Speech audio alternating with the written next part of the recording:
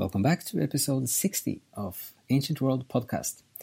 So we're going to make a big jump today through the next 6 ledges or terraces in the Purgatory.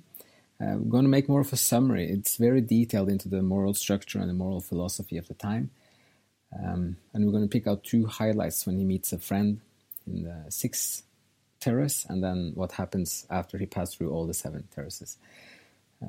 But just to have mentioned it, so you've heard of it, is the structure of the different ledges, terraces, and the sins, and an example of the remedy and the atonement of it. So we had the proud, for pride. They need humility. Next one is for envy, the envious. They need generosity to balance it out. It's partly like this is you can see it as a starting point for thinking or for discussion about morality. It's not necessarily that humility and generosity are ideals you should pursue 100%, because it's always a lot more complicated. But if there's too much of pride, you would need to balance it with humility. If there's too much envy, a bit of generosity would balance it. But too much generosity is also, like blind generosity, is also not a virtue in itself in that sense. So it's the balance that's the point here. And then the third circle, wrath, is the atonement is meekness, which is not necessarily weak, to be weak, but meek is more, it's still having the strength but not using it. It's a sort of a self-restraint in using force unless it's really necessary. And then you have sloth, like laziness. Then the atonement is zeal, for avarice or greed, like money greed. Most usually that's the example. Liberality. Then you have the gluttonous. And then they need temperance. And the 7th circle, which is for lust, they need chastity to balance it out. And lust is also the least serious of the 7 sins. And the climb is gradually getting easier and easier as they ascend upwards. And then after each terrace, an angel comes and takes off one of the piece for peccati, like the sins, the Italian word for sins, from the forehead of Dante. So that's the kind of engineering structure of the sins and the atonement. And then we have one of the 2 scenes we're going to read now. So one is for when he's in the 6th circle, for gluttony. So he meets an old friend, and then they started talking, and then Dante gives a quick overview of the whole work and his journey so far. So Dante says, I answered him, whenever you recall what we were like together, you and I, the memory of those days must torture you. This is to his friend. From that life I was called away by him who leads me here just a few days ago, when his sister, I pointed to the sun, was shining full. Still wearing this true flesh I came into and through the darkest night, of the true dead, with this soul as my guide. So this is through the Inferno with Virgil as his guide. From there, sustained by him, I came up here, climbing and ever circling round this mount, which straightens in you what the world has bent. He says that I shall have his company until I am where Beatrice is, and from then on, without him, I must go. Virgil, I pointed to him, told me this. The other spirit standing over there is he from whom this mountain's terraces tremble just now, releasing him to heaven.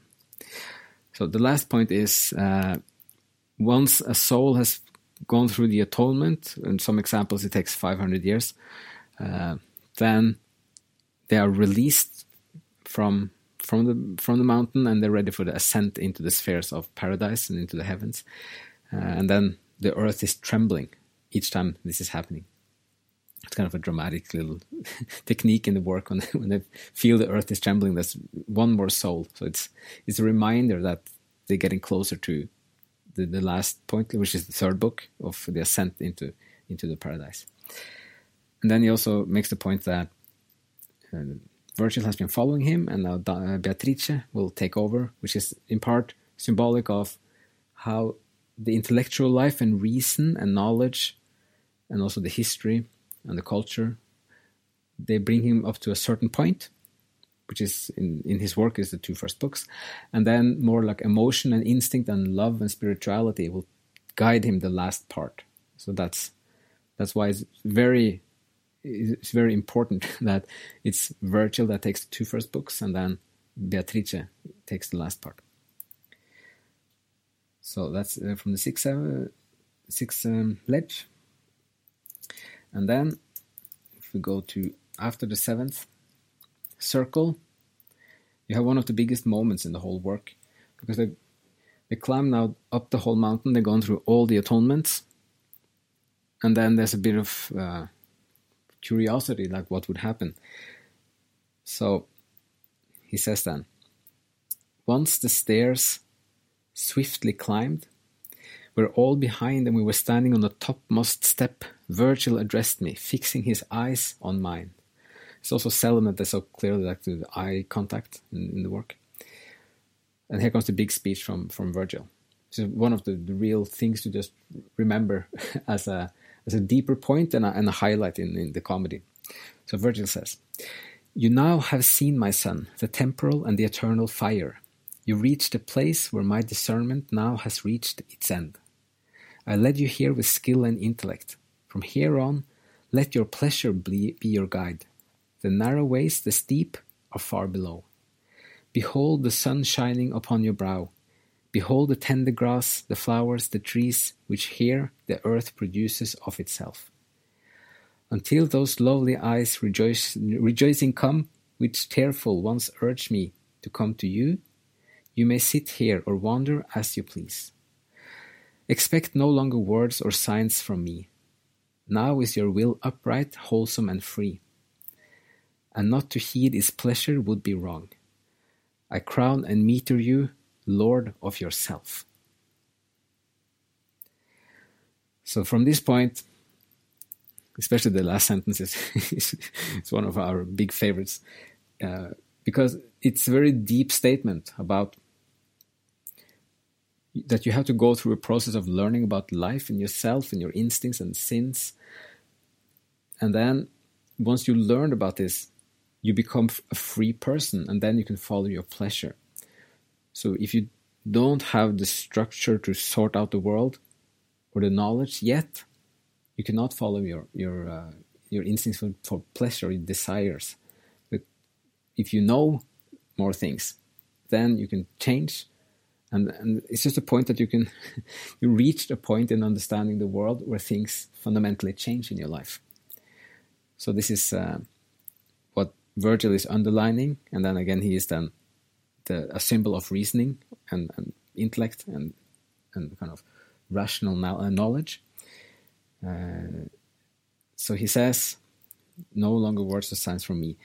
And then he says, in between the lines, he says that Beatrice is not going to come. Those lovely eyes, which cheerful ones urged me to come to you. So this is again from the beginning, when Virgin Mary tells Saint Lucia, and then to tell Beatrice to go down into limbo and talk with Virgil, and make Virgil go up and pick up Dante in the dark wood. So there's a full circle that's being closed there at the top of the Mount Purgatory. And at that point also they reach the earthly paradise or the Garden of Eden. So this is the big point where Dante is kind of leaving the normal world and entering the paradise and Garden of Eden. So this is the end of Canto 28. So we've now been through Canto 13 to 28 in one episode. But it's recommended to read through all the different terraces and like the punishments and the atonement and all the different angels that are coming. It's very detailed into the medieval theology of the moral structure. So with Dante now having become Lord of yourself and implicitly as a reader, if you've been through the whole journey and learned about all the different aspects here, you yourself have become educated to understand a bit more of the world, and then also becoming a little bit more of being in charge of yourself. Like you can trust and understand yourself and your own instincts better. So it's a big threshold moment again. Okay, so we're going to stop there, and then hope some of this was interesting. And as always, thank you for listening, and hope you have a great day.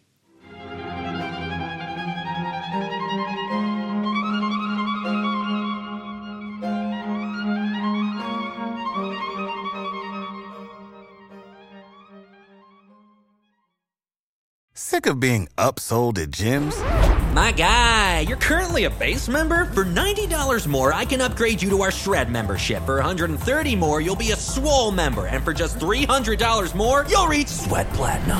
At Planet Fitness, you'll get energy without the upsell. Never pushy, always free fitness training and equipment for every workout. It's fitness that fits your budget. Join Planet Fitness for just $1 down and $10 a month. Cancel anytime. Deal ends Friday, May 10th. See Home Club for details.